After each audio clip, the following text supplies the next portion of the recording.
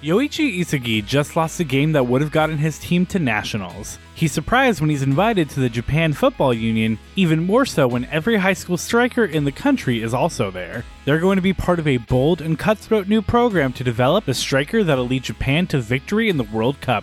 Only one striker can win. Will Yoichi have what it takes? Is Blue Lock the perfect series to introduce your friends to anime, or should it be relegated to your own personal weeb watch list? I'm PJ. And I'm Skylar. And this is Kawaii Disappointment. You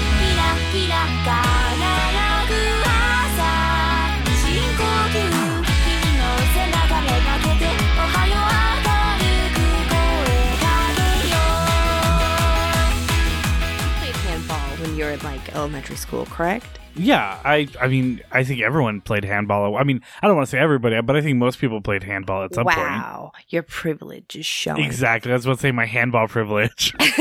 What kind of ball did you have? Did you play with? A handball? Yeah, but what kind? Yeah, wait, I'm confused. Are there different types of handballs? Yes, because I heard that some people play with the small, blue ones, and Yeah, a handball. other regular people play with the red rubber ones. Like a dodgeball? If you need to put a label on it, then I mean, I feel like I do. It sounds like there's one that's called a handball and one that's called a dodgeball, and you're trying to claim that the dodgeball is the handball. It's called a red rubber ball. I don't know. I played with the small ball. I can't even imagine playing with a big ball. Ah, but the big ball was so fun. I don't know. I feel like you get so much less control. Like, how do you grab it out of the air as it's flying? You don't grab it, you hit it. You smack it with your hand. You don't catch in handball. I guess you're right. I mean, There's no catching in handball. you know what? It would have made every game of Butts Up a lot less dangerous than it was. True. Less bruises. Well, I think the only thing we could do at this point is buy multiple balls and go to a park and play handball. We'll find the definitive handball. Put in that psychology almost degree to use.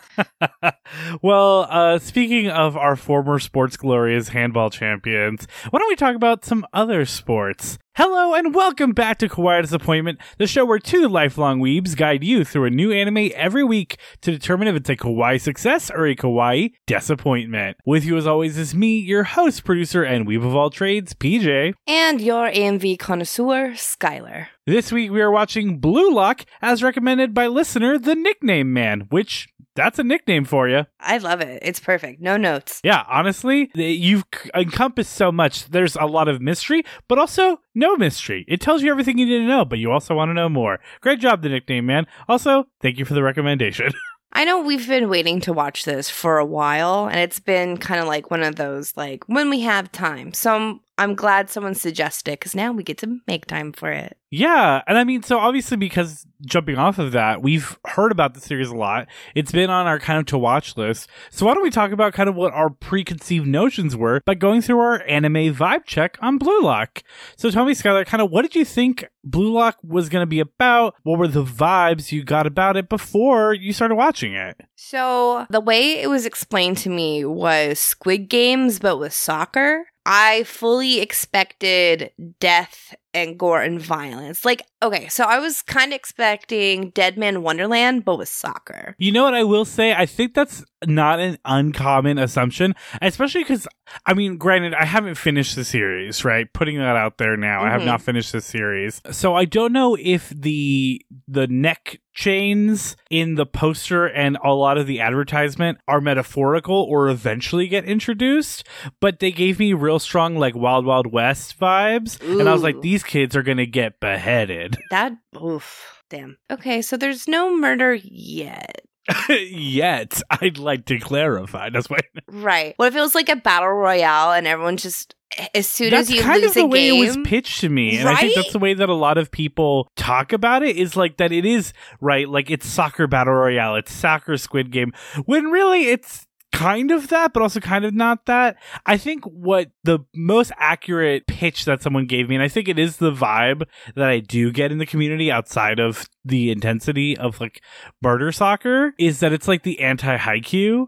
Because like as opposed to being about like this solitary player learning how to be a part of a team and expand their role, it's kind of the opposite, right? It's about someone, having to unlearn how to be a team player. Many people, I guess, having to unlearn how to be team players and really fighting for themselves while also being a team. I think using that anti-Haikyuu mentality gives you a lot if you're a Haikyuu fan. Right. Yeah. I mean, like, ball is life, so technically, if they don't get to play ball, which the consequences seem to be, then you have no life. No game, no life. Yeah, no ball, no life, no game, no life. I feel like we're just rewatching No Game, No Life, minus the cis concept, exactly what I was going to say. But yeah, I think the vibe, I think going in for a lot of people is that they're going to think this is a lot more intense than it actually is. And if you're coming in expecting us to talk about gore and murder, we don't really see a ton of that. There's not blood and stuff like that. But yeah, I'd say the vibe that you should be cognizant of if you're going to introduce this to people is maybe if they're like, I don't know if I'm ready for murder soccer, be like, as of the first, half of the series at least, it's not murder soccer. All right, so I think that is totally the vibe, and I think that is an excellent vibe check for Blue Lock. But why don't we go ahead and dive a little deeper by going into watching episodes 1, 2, and 3 of Blue Lock and coming back and giving you our thoughts. So we're going to do that, and we'll be right back, so stay tuned.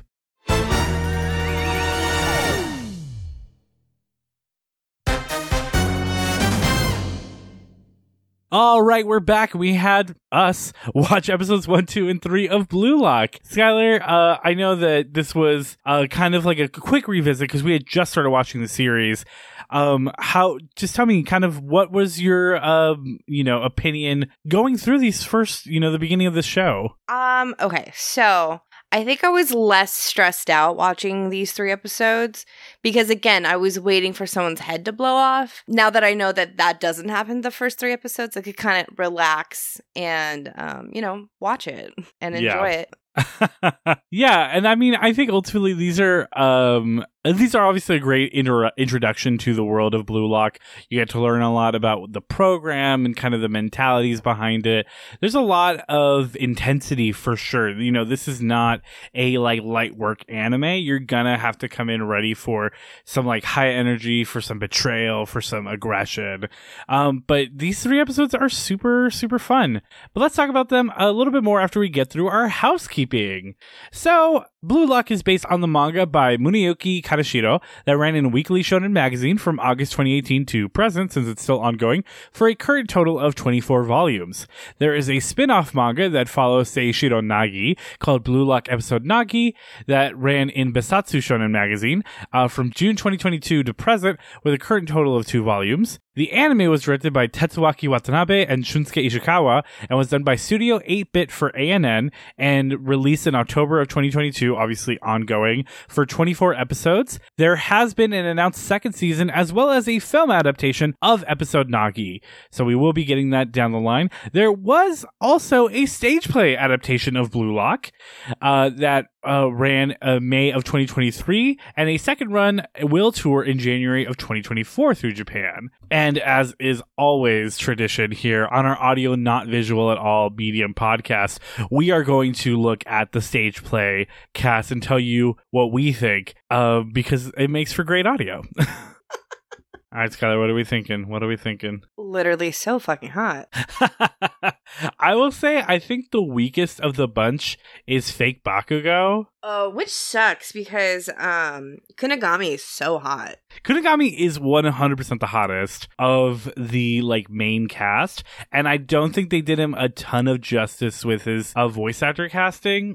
I'm not really about it. Everyone else is really good. Bachira, I think, is maybe my favorite of the cast because you could see the psychopath in his eyes. Oh my god, yes. But overall, I think everyone is pretty good except for my boy Kunigami, who again I think is so attractive in the show. And here we are. That's not here nor there. Of the cast, I think the performer that plays Nagi is also top tier. It's so hard to pull off a white wig sometimes. And I agree. Fantastic. No, definitely a good job again on everyone Except for Kunigami. But that's not here nor there. Let's get into the episodes that we did see here of Blue Lock, episodes 1, 2, and 3, a quick breakdown.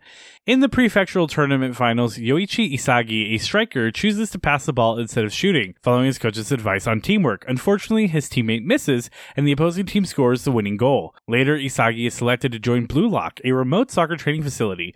There, 300 strikers compete to become the ultimate striker for the Japan national team. The first trial involves a game of tag, and Isagi takes a risk to eliminate a stronger player.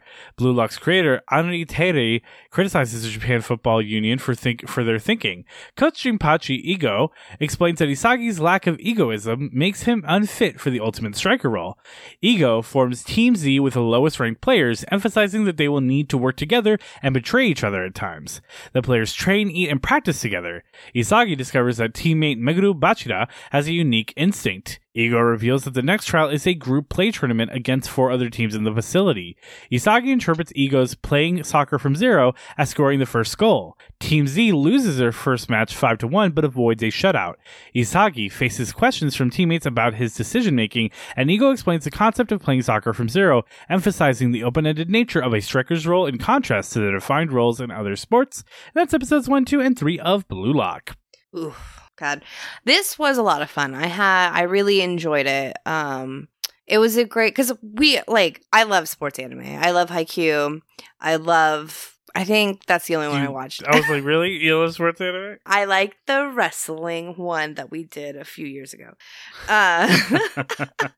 No, I really like Haikyuu, and I like being able to see something that's not going to be very repetitive, because what I hear a lot is that sports anime tend to have that kind of like villainess reincarnation kind of thing, like they definitely can. As someone who has seen a lot of sports anime, ultimately the plots are going to be very similar in so much as the whole point is to be like, hey, look at this group of underdogs. Don't you want to root for them to win? They're going to have to learn. They're going to lose, but ultimately, they're going to get stronger every time, and they're going to impress these people that once thought of them as nobodies. That's the plot of Haikyuu. That's the plot of Kuroko's Basketball. It's probably the plot of Eyeshield 21. I don't know. We haven't watched it yet. It's on the list.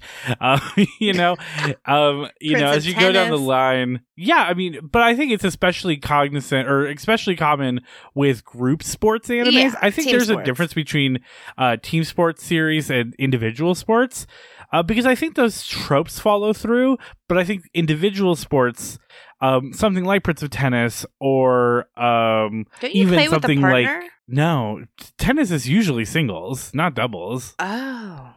Like as a sport, it's usually a single sport, not a double sport. You know what? That seems to be true in my memory of Serena Williams. And I mean, don't get me wrong, there are doubles tournaments and stuff like that, but typically, and I'm sure, I haven't seen all of Prince of Tennis, I'm sure there are doubles tournament arcs and stuff like that, but typically, what you get more so is them, usually a best friend in the sport, and then a kind of group unit that they start to develop within the sport of like-minded players or players that maybe were quote unquote at one point antagonists that they kind of like anti-corrupt into their way of thinking, right? Usually a more holistic and, approachable way of thinking about sport. You can think about, again, things like Prince of Tennis, or even something like Skate the Infinity, or Hajime no Ippo, to think about kind of like those individual sports versions. But again, I think to your point, where you really get something unique out of Blue Lock is that it is ultimately a subversion of that trope, and very purposefully a subversion of that trope. Unfortunately not yet. I would have liked to see a little bit more of a subversion with head exploding. So no, honestly, the stakes are really, really high, especially for people that actually love the sport. And then that is literally their whole goal in life is to, represent Japan. I'm not sure though, PJ. Are they allowed to represent other countries? Like if they sign contracts? The only stipulation of Blue Lock is if you aren't the winner of Blue Lock, basically. So all 299 other strikers give up their right to ever be the striker for the Japan national team. That's it. They can still play on local sports teams, it'd basically be like if tomorrow they did this with basketball players, and because basketball is an Olympic sport, they were like, you cannot represent represent the American national team in basketball, let's say as like, the point guard or whatever, but you could still be the point guard for the Lakers. Like, that's not going to stop you from doing that. And heck, if you want to go play point guard somewhere else, like, you could do that. But typically national teams are only made out of people that live in that country. So like, it's going to stop you basically from representing them in a World Cup or an Olympics or something like that. Right. Okay. I mean, at least they still have something. Yeah, and I think that's why it's not like a complete, like, you can never play soccer again. But it is very like, if your dream was to play in the World Cup, which that's the dream of any aspiring soccer player, you don't get to do it. Right. And that's the agreement. And I mean, ultimately, they could say, hey, I'm not going to participate and hope to just make my way in there eventually. But no one's doing that. That makes sense. Okay. Really quick, I have a question because I'm bad at sports. The only sport I ever officially played was basketball because my dad gaslighted me into believing I was tall. I never was tall. What a weird gaslight. Like, no, sweetie, trust me, you're 6'2". So, okay. I was held back in second grade because my mom put me into kindergarten at 4 instead of 5 because I have like a weird October birthday. And I should have waited like that year, like the full year, because I just, didn't make the marks. And so anytime I fucked up in school after second grade, they'd be like, you're so old. You're older than everyone. You're taller than everyone. And like, that simply was not true. I literally was the same age as everyone else and kind of on the short side. You were like 3 months older and like, yeah, and like literally like 2 inches taller. And they're like, who is this geriatric woman in our class? What is this, Billy Madison? And like, I would get yelled at about how I'm much more like mature and I should know better because I'm the older than fucking everyone. And I was just like, but I'm not. Like, what? And then so they made me do basketball because I was like tall, but I wasn't. You were like, I'm literally just like, I'm hitting my growth spurts like 2 weeks before the rest of the kids, you guys. Like, out of all my sisters and siblings, I'm like the second shortest. And the shortest one is currently 14 years old. I'm a 32-year-old woman. So, like... Yeah, you are the shortest, aren't you? I am the shortest. That's why you're not even... I mean, you're very average height. Skylar's not like, a shorty. And this is nothing against shorties, right?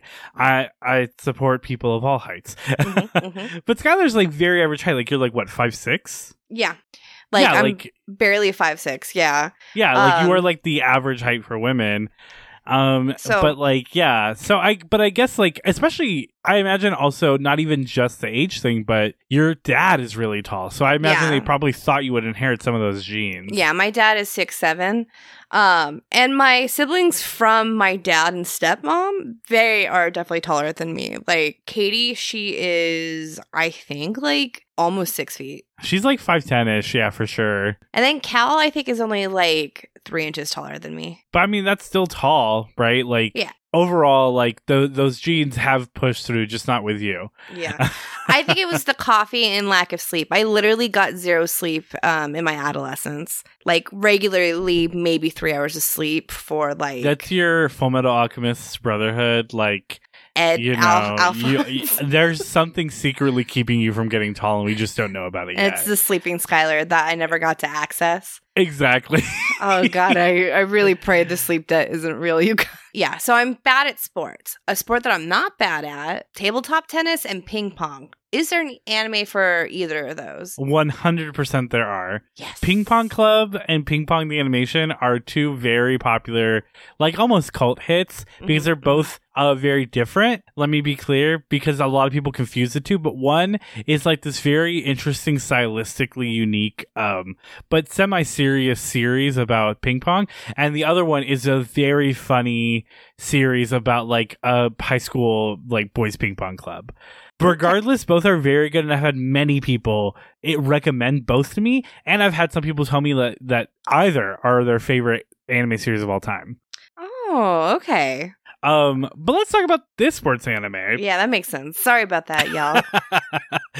I'm just really bad at soccer. So what I really like about, I mean, trust me, I'm also bad at soccer. I played soccer. I mean, I played like every sport. I always say that there is like, much like you have the sleeping giant, Skylar, that never got to be unlocked. I have like Sports Star PJ that never got to be unlocked because I would join many different sports and like extracurriculars and stuff. But then at the point where it was like, all right, give us money for like uniforms and stuff, my dad would be like, guess you're not doing the sport anymore. That's so I would be sad. I would be in like football or soccer or karate or whatever for like a month ish and be like, this is great. And he'd be like, not anymore. It's not. Yeah. And so because of that, like I definitely had, I mean, I remember being on playing baseball, playing soccer, playing football, joining karate, doing all these things, but like never for long enough to actually get good at them. But I feel like there's an alternative version of me who's like this like sports everyman, but leads a completely different life, obviously. Mm-hmm. But soccer, I mean, honestly, is probably the most intense one I played, because people take soccer very seriously, right? Oh, yeah. Soccer is one of the most popular sports in the world, and I think it's one of the few that has complete crossover like appeal, because like even in America there is a very strong foundation for soccer. It's obviously not European levels of like popularity or worldwide levels of popularity, versus something like a rugby, which is internationally popular but like has never made its foothold in like Mexico or like in America or like Latin America and stuff. Soccer is super completely worldwide. Yeah. And people take it very seriously. People fucking kill each other at sports games during riots and stuff, I was gonna say, one of my managers and one of my coworkers are constantly fighting over soccer because and they kill each other all the time. Yeah, and it's a Groundhog Day kind of thing, so they just keep coming back to kill each other again. No, but it's totally true. Like people have such intense allegiances, but I think that's where it allows some like a story to Blue Lock to make the most amount of sense. Because realistically, I think if you did a story like Blue Lock for maybe something like a football or a basketball, I think you could easily do it, right? Good storytelling is good storytelling, but like I would believe it just a little bit less. Soccer is so intense and it's so crazy and it's so competitive, and like I think the only other sport that I could see being like, yeah, I could see there being a really good Blue Lock for football? This is hockey. Oh, yeah, you're right. There's way more violence in hockey. There's so much hockey violence. But to this show's credit, I think what they really capture really well is something that I think is ultimately really true, is soccer is a sport of individuals. Soccer has so many breakout stars, and most of those breakout stars really are such individual contributors. You look at like a Lionel Messi or a Ronaldo, or I mean any of the players that they mentioned in the show, and they bring up very valid points that like these people aren't like constant passers, like they're here to score goals, and that's what makes them like successes. I think it's like interesting because again, like Elo's whole thing is being like, you need to be the most selfish player, you need to showcase your skills and make yourself number one over anything and everyone, right? And to do that, they have to really rely on teamwork, because anytime they don't rely on teamwork, it just like falls apart. Well, I think it's gonna be a mixed bag, right? So I think the point of it is like, it's teaching you how to be more versatile as a player, because if you are just a really good striker and the rest of your team sucks, you're still gonna have to pick up that slack. And if you're not learning how to pick up that slack, you're not gonna be good. So forcing them to play different roles and have to work as a team forces them to train their other skills ultimately. And also I think it's going to make it more intense later when, right now, yes, we have Team Z and like they're going to slowly bond and stuff, but what happens when we start getting to the final stages of this thing and maybe Team Z's made it all the way to the end and now it's Team Z versus Team Z, right? And now it's like this situation where, yes, you have formed these bonds and learned how to play with each other, but this is still a game of individuals. And now you have to learn how to not only cut those ties, but kind of break them in half. Right. Hey, gang. We've been working on some exciting stuff behind the scenes, both for the Patreon and for the main feed. We're just about ready to announce everything, so keep tuning into our little segment breaks here, or check up on our social medias for whatever is coming next. We're so excited to share it with you and hope that it's something that you are excited to be a part of and listen to. Unwilling to wait? Are you craving more Kawaii Disappointment? Then check us out on Patreon. Hours of bonus content for just $3 a month and new episodes every month to keep the content coming. $3 a month gets you access to all of our content. $5 allows you to vote on patron polls and shape the future of the pod. And for $8, you get a personalized postcard, stickers, buttons, and more sent directly to your doorstep every month. So if any of that sounds exciting, find us on patreon.com at patreon.com/KawaiiDesuPod. A special shout out to all of our patrons, starting with our $8 patrons, our eternal Desu patrons, the incomparable Alex Jones, the truly amazing Lucy in the Sky, the wonderful Ruby Cyclone, and the magnificent Skullbosh. They're not alone though, as we also have our $5 patrons, our super Desu patrons, starting with Jellums, Nene Killua, Magical Girl Charlotte, and if the Pirates of the Caribbean breaks down, the pirates donate to tourists. And finally, last but not least, our $3 patrons, our Kawaii Desu patrons, Alban AG, Aubrey Z, Eliza L, and Nymphomercial. You are all truly Kawaii Desu in my book. You can keep up with us on your favorite social media platform. We are on all major platforms under @KawaiiDesuPod. You can also be a part of the community and be even more up to date by joining our Discord. Links to everything is in the show notes, and you can also find links to everything on our website, KawaiiDesupod.com. That's KAWAIIDESUPOD.com. If you want to support the show in other ways, rate us on iTunes, Spotify, Good Pods, or wherever you listen to us. It goes a long way, and we always appreciate your support. We'll be back next week as we dive into the world of Tsukimichi Moonlit Fantasy. Now, back to the podcast.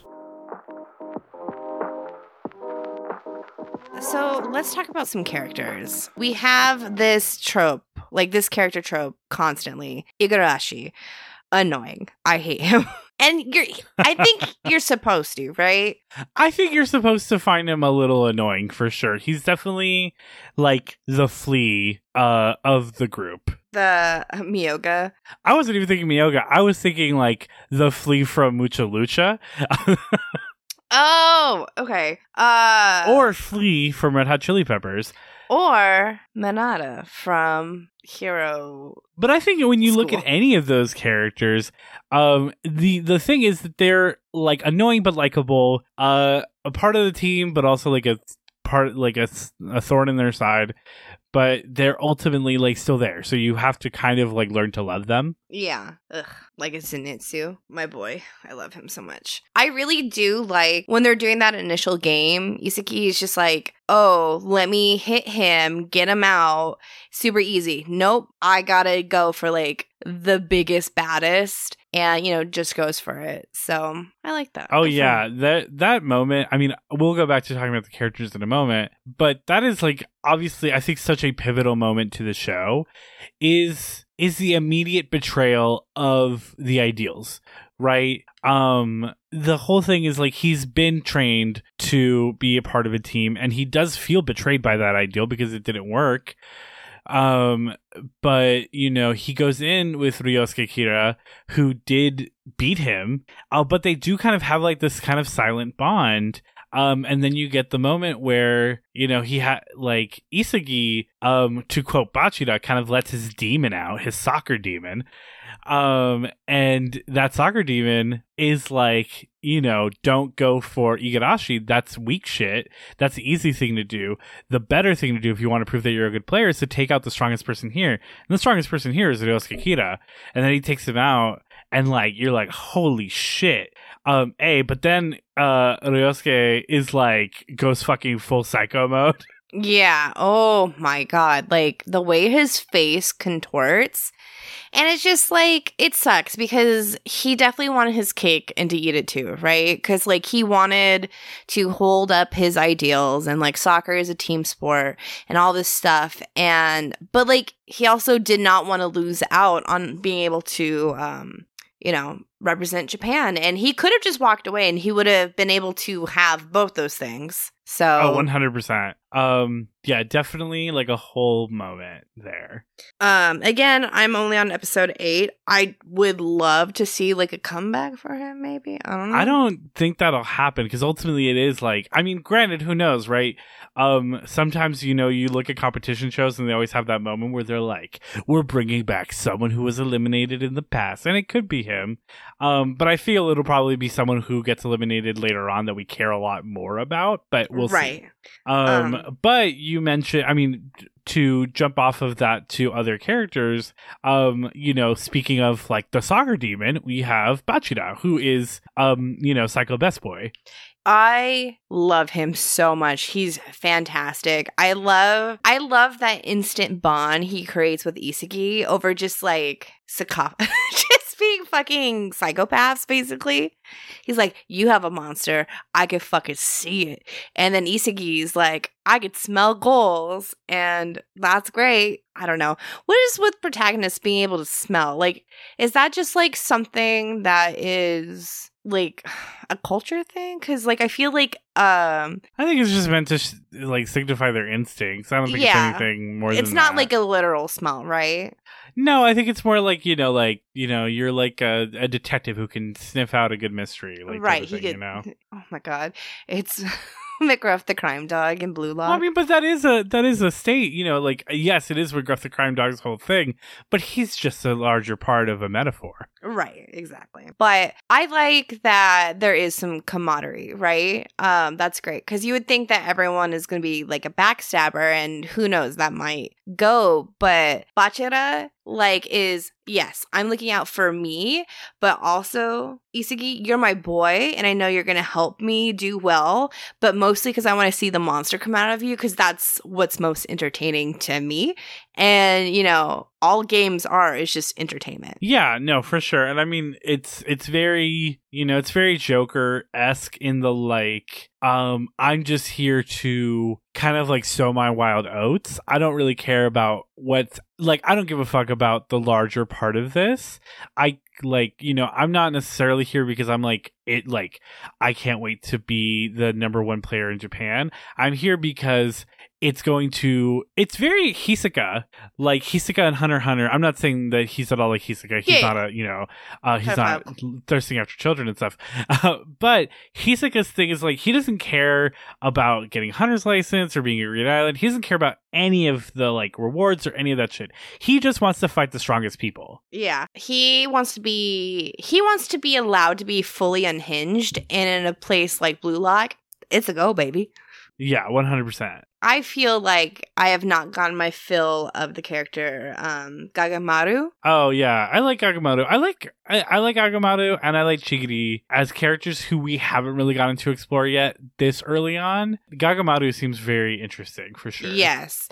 He's got crazy eyes, and I love it. Stylistically, 10 out of 10. Would avoid in an alley, 100%. I guess I don't see them as crazy eyes. They're very blank eyes to me, which I guess can be crazy. It's, it can be like very uncold. Or not uncold, cold. I got caught off by the Uncanny Valley. But I see it more as like no thoughts, only soccer, Yeah. He looks like an owl, and owls are kind of scary, so...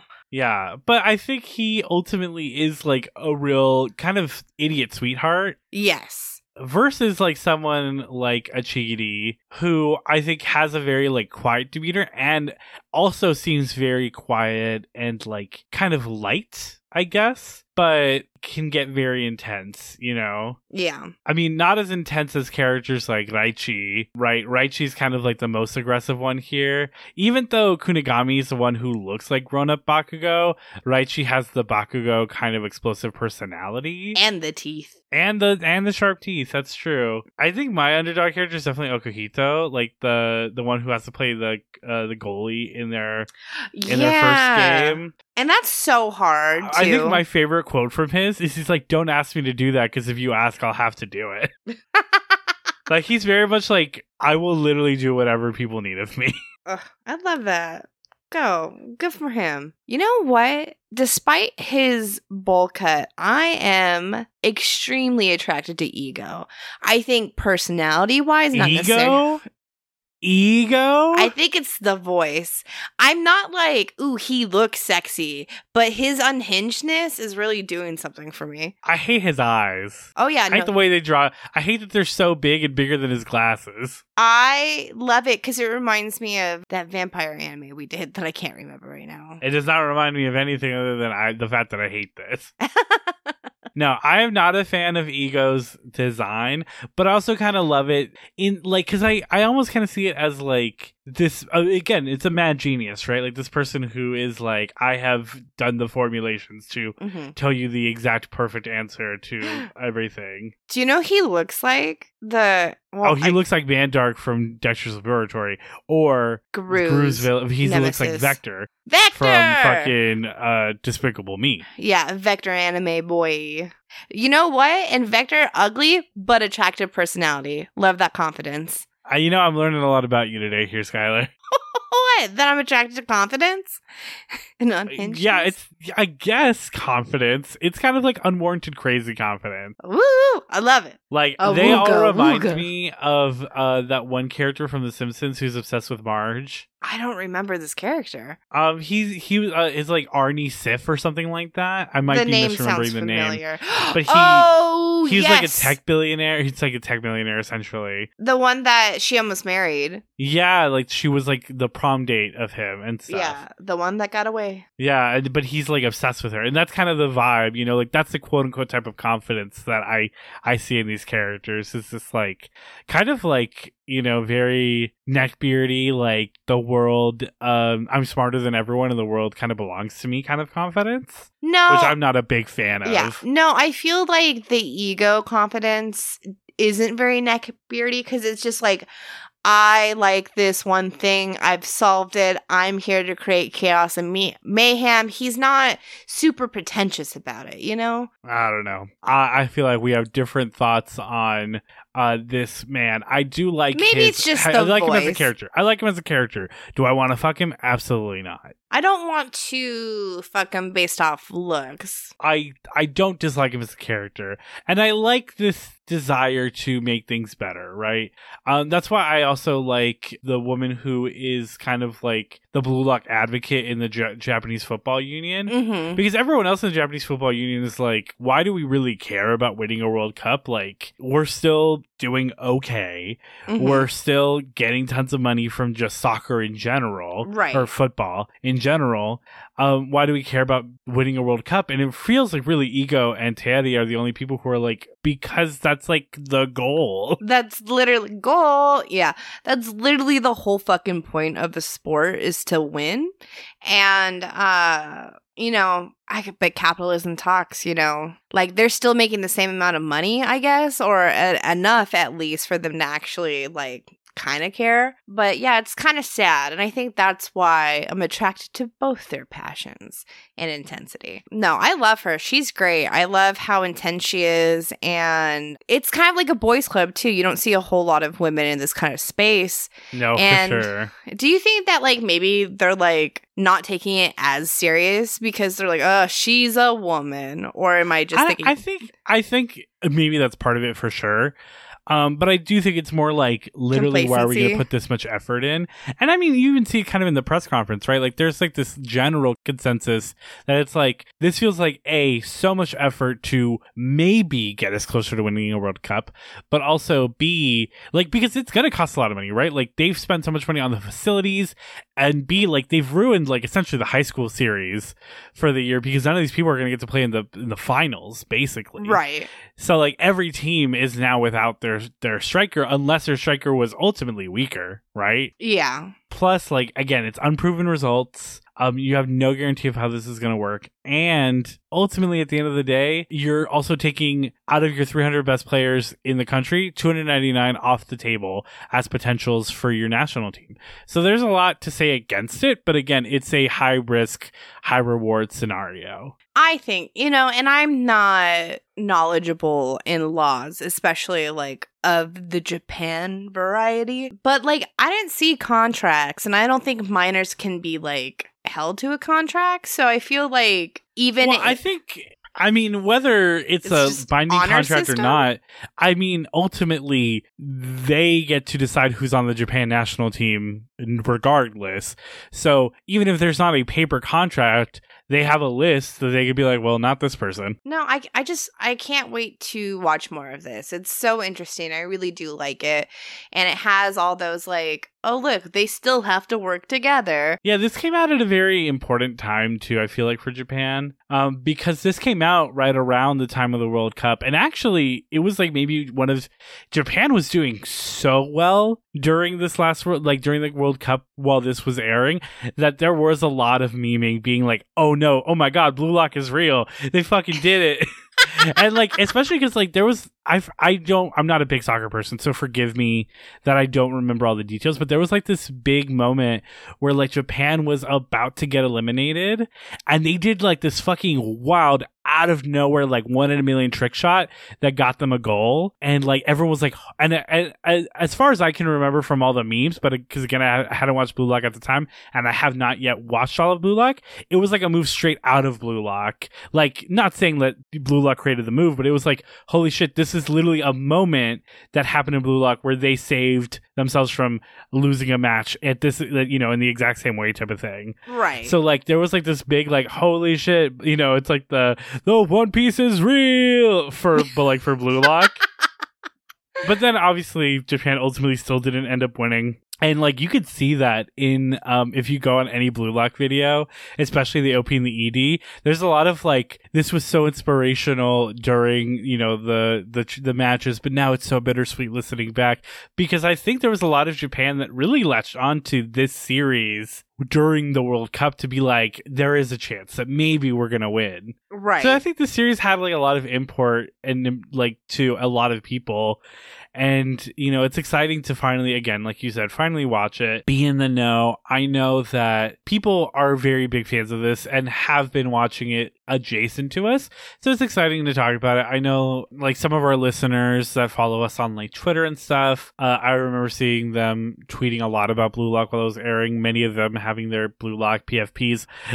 If you know who you are, you know who you are. But yeah, I mean, there's so much to be said about what this show is going to continue to become, right? There's obviously so much growth that is going to happen because ultimately people are going to start getting eliminated. People from Team Z, maybe you're going to start getting eliminated. Other teams are going to get eliminated. Who knows how dynamics are going to switch up, because eventually you're going to have to start reforming teams and combining teams, and new dynamics are going to form, and ultimately you're going to have a finals, right? And yeah, because of how big the teams and everything is, that allows Blue Lock to theoretically run forever. I don't know if it will, and I mean, who knows? Maybe the show's like, the manga's like about to finish, and I'm just speaking out of turn. But you know, this series could run for a very long time. You know, you look at something like a Haikyuu that made basically 2 sports seasons into like as many episodes as it did, and this has the ability to expand even further than that, while also being very engaging and interesting. Yeah, I mean, look at, they already have like one shots with other characters. Yeah, which I haven't met that guy yet, but I do like him. So my work husband has no interest in anime, like, at all. Anytime I ever like talk about it, he just kind of gets like a glaze like over his eyes. But I was talking to him, I was like, oh yeah, it's interesting. I'm starting to learn about soccer because of like anime. And he's like, oh, what is it about? And I was just like, you know, like strikers, and they all have to, you know, become the best striker against each other. There's like literally no other position. He's like, actually, that sounds really interesting. And he said he's going to check it out. So here we go. I mean, but I think it's, you know, I think it is something that people relate to, right? Again, soccer is literally one of the most popular sports in the world. So it's not, you know, out of the question to say like that this would be a crossover hit, but let's talk about that a little bit more later. Right now, I think we've talked about the show a lot. Why don't we talk about the music for Blue Lock? Oh, yes, please. So the music for the Blue Lock was done by Jun Murayama. What did you think of that? I thought it was great. Everything really fit the tone, got that like kind of scary intensity. Again, they did such a good kind of like suspense horror kind of vibe musically that I was expecting a lot like higher stakes. But again, like for these like young boys, you know, these are as high as the stakes goes, right? I mean, but I do think the stakes are pretty high. Exactly. No, I was saying, like, I'm like, oh, you could lose your life, but like, this is their life. That's what I was saying. Exactly. No, for sure. Yeah, I think it was really good, and they did a great job. Yeah, I really enjoy it. I don't think it's like, you know, mind-blowing music, but I do think it captures the vibe that the show's trying to go for very well, and I do think Jun Murayama does a good job of capturing it. Is there anything else like very notable that they worked on? They did a lot of theme song. This is their first time doing the music for a series. Like a for this, score. they did a lot of theme song arrangements, and nothing super notable. I mean, obviously, if you're into anime, anything can be notable. But like, I'm looking through the list, and I'm not like nothing's being like, oh my god, they did that, you know? Right. So no, I think this is probably one of their first really big breaks in anime too. This is a huge get for them. I mean, we don't know their life. Maybe it's not, but I think it would be. All right, but let's also talk about our OP and our ED. So our OP is Chaos ga Kiwamaru, or Chaos Reigns by Unison Square Garden.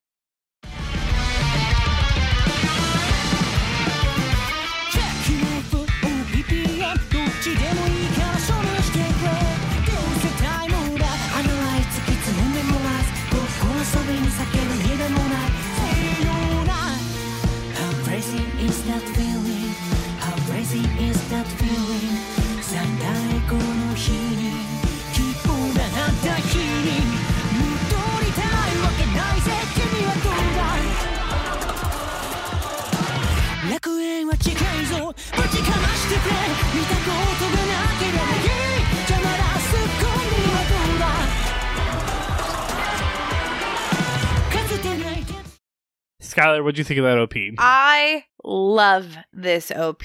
I love it so much.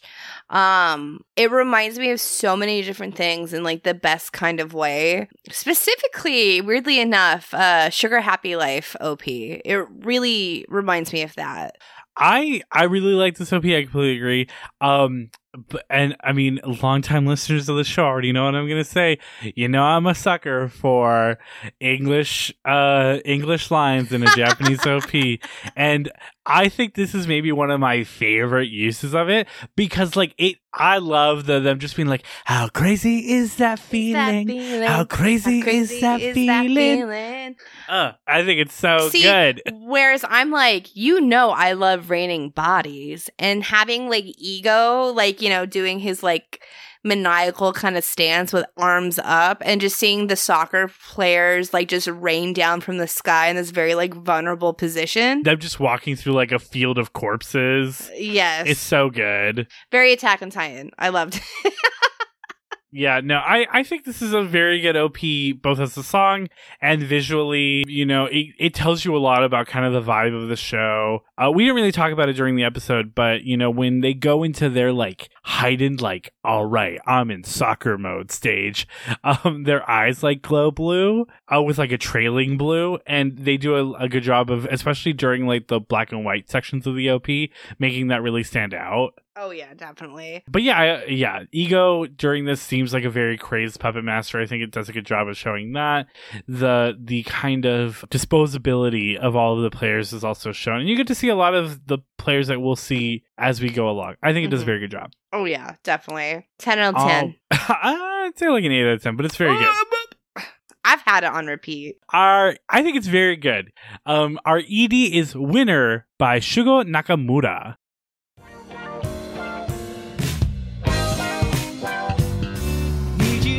視界に止まらない足取りまだ未完成な頭の中の最後次が朝ベイベー的なたわごとに踊らされるなよ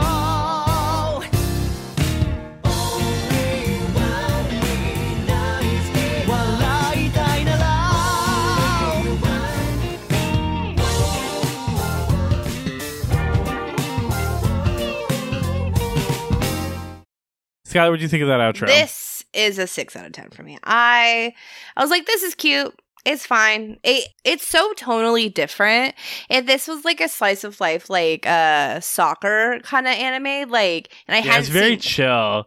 But we've talked about this before, right? Intense series tend to have more relaxed outros to Right. kind of wind you down. And Yeah. I think that's what this is doing. And it's not bad. It's nothing to like write home about, honestly. It feels very Starbucks, you know, like you're in line to get your coffee and it's just kind of playing over the radio. It really, I think if you only saw this outro, you would think that this is a lot sweeter of a series than it is. Oh yeah. Like, because especially like at the end besties. when he's like walking towards Team Z and they're all like, "Oh my God, it's you!" It makes you feel like, wow, the camaraderie, the brotherhood, you know. And there's, obviously that's like- going to develop, but yeah. There's a lot of outside shots too, which obviously we don't have inside the anime. what I love about the outside shots, and hear me out here, is that they're all in ruined, dilapidated stadiums. Which gives me hardcore like Suzume vibes.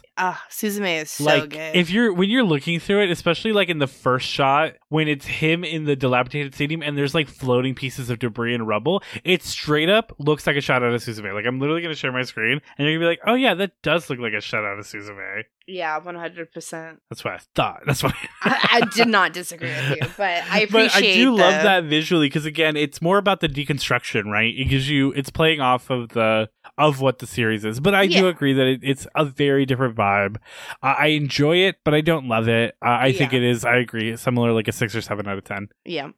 But let's talk about them a little bit more as we move on to our segment. What modern or contemporary artists do you think would have done a good job with these anime intros and outros? Skylar, why don't you tell me who you think would have done a good job with Chaos Reigns? So for Chaos Reigns, it was very like, I feel like a song that I'd be listening to like in high school. Okay, so that like first like 4 seconds with that guitar, I forgot to mention, it just does something to me in my nether regions. I was just like, da-na-na-na-na-na.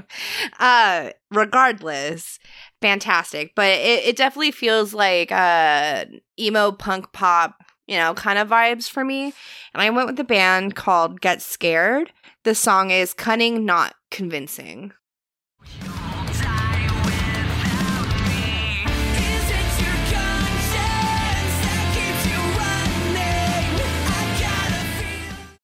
I think I was focused on less the arrangement, but more of kind of stylistically and vocal matches. And I think I did an okay job with the vocal match. Yeah, no, I think it's good. I think it it's definitely a little harder Oh, yeah, than definitely. than Chaos Reigns, but it's Chaos got the right Reigns speed. is very cheeky. It is. It's definitely got a little bit more kind of whimsy Teasing. to it in a Yeah, weird just way. like- Yeah. Yeah, no, for sure. So I think this is definitely a little harder. But I think vocally it's a pretty good match. I think it's a good choice. So for both of my choices today, they were both like things that when I was watching it, I was like, this reminds me of this. And then I kind of just like couldn't break free of it. So I don't disagree that there's probably a better choice out there. But I do still like my choice, but we'll see how you feel about it. I ended up going with A Favorite House Atlantic by Coheed and Cambria. I love Coheed and Cambria. Can I say I also love Coheed and Cambria? And I didn't really think about how much I love them until I was doing research for this episode to be like, which Coheed and Cambria song do I want to choose? And I was like, wow, I love most Coheed and Cambria songs. But obviously I went with A Favorite House Atlantic. Are you when the time is right? Are you in or are you out? For them all to know. Yours has like more levity, whereas mine has like the heaviness to it. And I think like the OP is definitely like smack dab in the middle of our two I songs. agree. Yeah, I think because when I was picking this song, I was like, I wish this was a little faster. And when I'm listening to yours, I wish it was a little lighter. Yeah, I Yeah. think there's a middle ground. This is more inspirational. And God. mine is too dark, but I think we Yeah. both did really great. This is a great song. I totally forgot this song even exists, so I'm just like, damn, I just want to listen to the song again. Me with the entirety of Coheed and Cambria discography after this. All right, Skylar, who'd you pick for winner? It's so funny because I was like, this gives me Jack Johnson vibes. So I literally just went to a Jack Johnson like radio. I think that's a good instinct. I don't think it's Jack Johnson because Jack Johnson's way more mellow. Right. But good instinct regardless. Yeah, like when you go to like artists like this. Yeah, I think I did a pretty great job. I went with a singer or a band called Dispatch, and the song is The General. I have seen the others, and I have discovered that this fight is not worth fighting. I like it a lot. I do wish it was slightly funkier and they were slightly better singers. I think but it's still like a vocal match. No, for sure. I don't think it's bad by any means. I just wish it was that teensy bit funkier. Like, yeah. Because I don't want to say like funk, but it's definitely got a little bit more slap bass and stuff like that. It's a lot of like you would sway if you were walking down the street. It's a little bit more shoulders. Yeah, no, but I think this is very good. Thank you. I had an immediate, like, again, while I was watching the first episode, it was like, all right, well, I know what song I'm picking. I ended up going with The Remedy, Won't Worry, by Jason Mraz. When it all amounts to nothing in the end, I won't worry my life away. I literally cannot tell the difference between the two songs. Thank you. But I didn't, it's because I originally was like, maybe I'll go a different direction. Because I couldn't originally, because I remember watching it and being like, is this a Remedy by Jason Mraz? But that was so long ago, when the first time I watched it, that I didn't write it down or anything. So I was like, all right, how do I get funky white 2000 singer-songwriter, but enough songs were similar that I was like, wait, I remember. I had a thought, and then I refound The Remedy, and I was like, this is pretty good. Yeah, no. 12 out of 10. Awesome. Well, that is our music segment. That is our discussion on the episode. So that means it is time for our closing questions. All right, Skylar. We just got to watch Blue Lock one more time. Neither of us have finished the series, but we are both knee deep in it and have gotten to revisit the first 3 episodes and enjoy them all over again. But I mean, we haven't finished the series. Maybe there's something stopping us. Maybe the fire has died, or maybe we're just waiting for the right vibe. Regardless, would you keep watching Blue Lock if this was your first time visiting it? Oh, yes, definitely. Right now, I'm like juggling a bunch of different things because like we have a career of, podcasting. But it's been keeping me company while at work on lunch and stuff. So I'll definitely continue. Yeah, I love this series a lot, even from what little I've seen. And I'm excited to keep watching it. I completely agree. So that is a kawaii success in the book. But would it be a kawaii success for everyone? Would you recommend Blue Lock to someone looking to start their anime journey? See, I was going to say no, but like I literally had that experience and it's like been the only thing to like trigger any interest in watching an anime. So I guess yes. So I kind of agree with this because I think the initial instinct is to say no because there is like that level of intensity, but because it isn't actually like Squid Game, Battle Royale level of intensity, I think it's still presents as approachable, right? And I think there's enough people who are really into soccer, and I think this would be a good gateway for them. And I think tertiarily to all of that, it's just enjoy. It's still welcoming enough. Like you feel like you're learning about this with them. Nothing feels like, even though this is a subversion of the trope, it doesn't do that in a way where it just feels like, well, everyone's cold and unlikable. Or it's not even like, oh, look, we're doing the opposite of that thing. It's just doing its own thing. It's a really good way of doing a subversion. Right. Without just feeling like we're Bizarro Superman, This is the Sinestro of Haikyuu, not the Bizarro of Haikyuu. I like for that. my DC girlies out there. But no, yeah, I completely agree. I think this would be a good starter anime. Definitely just give them the side heads up that it's a little intense, but I don't think it's enough to scare anyone off. Yeah. So no. that is a Kawaii Desu thumbs up in our book. And let's say you did recommend this series to someone. How many episodes do you think it would take them to get into it? It's not for the 3-episode rule. How many is Blue Lock? Honestly, I think the first episode does a good enough job of doing it. I think just the way like Ego presents everything like is just so interesting and captivating. So I think just the 1. See, I think 1 is good. I think 1 would get people very invested. But I think 2 is actually my recommendation. Like it cements it basically. Yeah, because I think 1 is you're like, what's going on? And then you have the tag match. And I think the tag match is such a good hook. So that's why I don't disagree with 1. But I think after the hook of the tag match, then to go into the like, and now we're going to introduce the team dynamic. And you're going to have to learn how to play with each other while also playing against each other. I think is where the premise of the show really cements itself. Right. You know, I think episode 1 could hook someone. I think episode 2 would hook and pull them. Yeah. So Yeah. I'm going to say episode 2. Okay. So 1 and or 2. Well, I feel like we do need to come up with an actual agreement here. Oh, okay. So 2 then. Okay. I didn't need to be that, but thank you. I agree with myself. So that is a 2-episoder on the 3-episode scale. And let's say you really, really loved this show, or your friend really, really loved the show, and they would love a follow-up series. What do you think would be the perfect follow-up series after starting Blue Lock? I don't have a whole lot of authority, so the only thing I could personally suggest is Haikyuu. I think Haikyuu is a very good suggestion because, again, you get to see the other side of the coin. I think if you want the other side of the coin, like a Haikyuu, but you want vibes similar to Blue Lock, I think there's no better answer. And again, Skylar, I know you haven't seen this, so I'm sorry.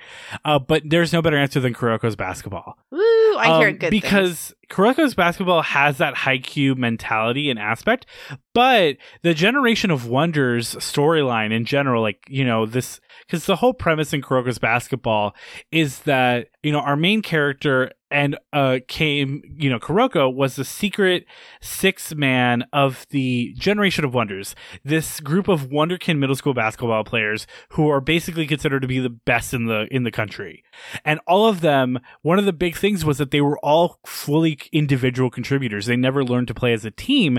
They were all just focused on being the best individually. And Kuroko's thing was like, no, I want to play for a team. So because of that, you get some of that intensity of the like, oh, these people who think that the only way to win is to do it by themselves. And then you also, on the other end, have the traditional sports series of like thing of then bringing them into the fold and teaching them the error of their ways and all that jazz. So I think it does a good job of balancing a Haikyuu and a Blue Lock. Yeah, I agree. So our recommendation for a follow-up series is Haikyuu or Kuroko's Basketball. Both very good options. So obviously that leaves us at a Kawaii success, a Kawaii Desu thumbs up, a 2-episode on the 3-episode scale, and a follow-up recommendation of Haikyuu and Kuroko's Basketball. With that, there's only one question left to ask. And that question is there an MV for that? AMV, anime music videos. Is there an AMV for that? All right, we are currently no longer tied because Skylar finally, Skylar got full points at the last one, and I did not. As of right now, Skylar is at 11 points and I am at 8. Let's see if that changes at all after this one. Skylar, who did you pick? What song and artist did you pick for your AMV? Okay, so I feel like this is a cheap answer, but I feel like it's the intensity that I need out of an AMV. Does that make sense? So I went with Imagine Dragons, specifically Believer. I mean, I feel like I don't actually have to look it up because, like, you're right, that is, like, the obvious answer. But I'll look it up regardless. And yeah, no, there is definitely AMV for Blue Lock 2, Believer by Imagine Dragons. Woo! Good for me. I feel bad because, like, Imagine Dragons is, like, taking that mantle of, like, Linkin Park for, like, this generation of AMVs and stuff. So, like, I, like, in my soul feel, like, a little cheap using it, but, like, they're just so perfect, you know? Like, and Believer has, like, all those, like, drum, like, just kind of intensity, like, it's good time. So I went, I guess potentially also very obvious, but I went more into the sports realm, right? And I was like, what's a sports song? Like a song that you would see on a sports montage for a football team or a basketball team. And of course, there's no more true sports song than Remember the Name by Fort Minor. Because there is pleasure, a 50% pleasure, 50% pain, 100% chance to remember the name. But is there a 100% chance that I got points on that? Let's take a look. And you did! Woo! Look at us, tied again. Also, though, Bitch. That's fine. I 100% was prepared for you to say We Will Rock You, and I was like, yes, the number one sports song ever written. Well, I was thinking more like what you would put to like I don't know. I think back to, and maybe this is a singular experience for me, being at like homecoming and stuff like that and hearing that song and being like, yeah, like this is like a song that I see on a lot of sports montages for basketball and football and stuff like that. And as someone who went to an art school, we didn't have like pep rally, so like I don't even think I've ever heard this song before. Oh, you've never heard it's 50% pleasure, 50% pain, 100% chance to remember the name. You know, it's been a TikTok trend. It was a lot of memes and stuff. You've probably heard it. Yeah. No, with you singing it specifically, yes. I didn't go to any homecomings or games or anything. I went to swim meets because one of my high school boyfriends was a water polo and swimmer. Other than that, though, like we didn't have like pep rallies because we had a dance team who were incredible. That's not me, like, you know, saying that they sucked. Downplaying them. Yeah. But oh no, it totally makes sense. But regardless, we are currently tied. But let's say we stay tied. And it's time for the super secret, not so secret bonus round. PJ, Skylar, yes. Well, do you think that there is an AMV for Blue Lock to Evanescence Bring Me to Life? Yes. I think so. Damn it. I was hoping you'd say no. I want to say no because, like, based off time. You should say no. But my heart says yes. Ugh. Well, I was like, you know what? I think this bitch is going to be wrong and she's going to say no. But we both said yes. So we're either both about to get a point or we're both about to not get a point. So our tie is going to remain. And I think that's why Skylar did it. I don't think she actually believes in the Bring Me to Life the way I do. That's not true, you fucking bitch. Look, man, I am in AMV competition Blue Lock, and I am striving to be number one, and I will take you down to get there. But yes, there are a few AMVs for Evanescence Bring Me to Life, at least two Blue Lock. So that is one additional point for each of us. Something that I need our wonderful listeners to know is PJ, we're both so fucking competitive, but like when PJ is losing a lot, he's so fucking mean. Like, you're awful and I hate you.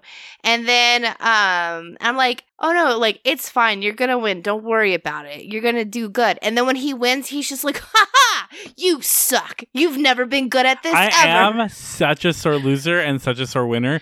When it comes to people that I'm very close with, if I'm like in competition out in the world, like I'm very internal with those feelings.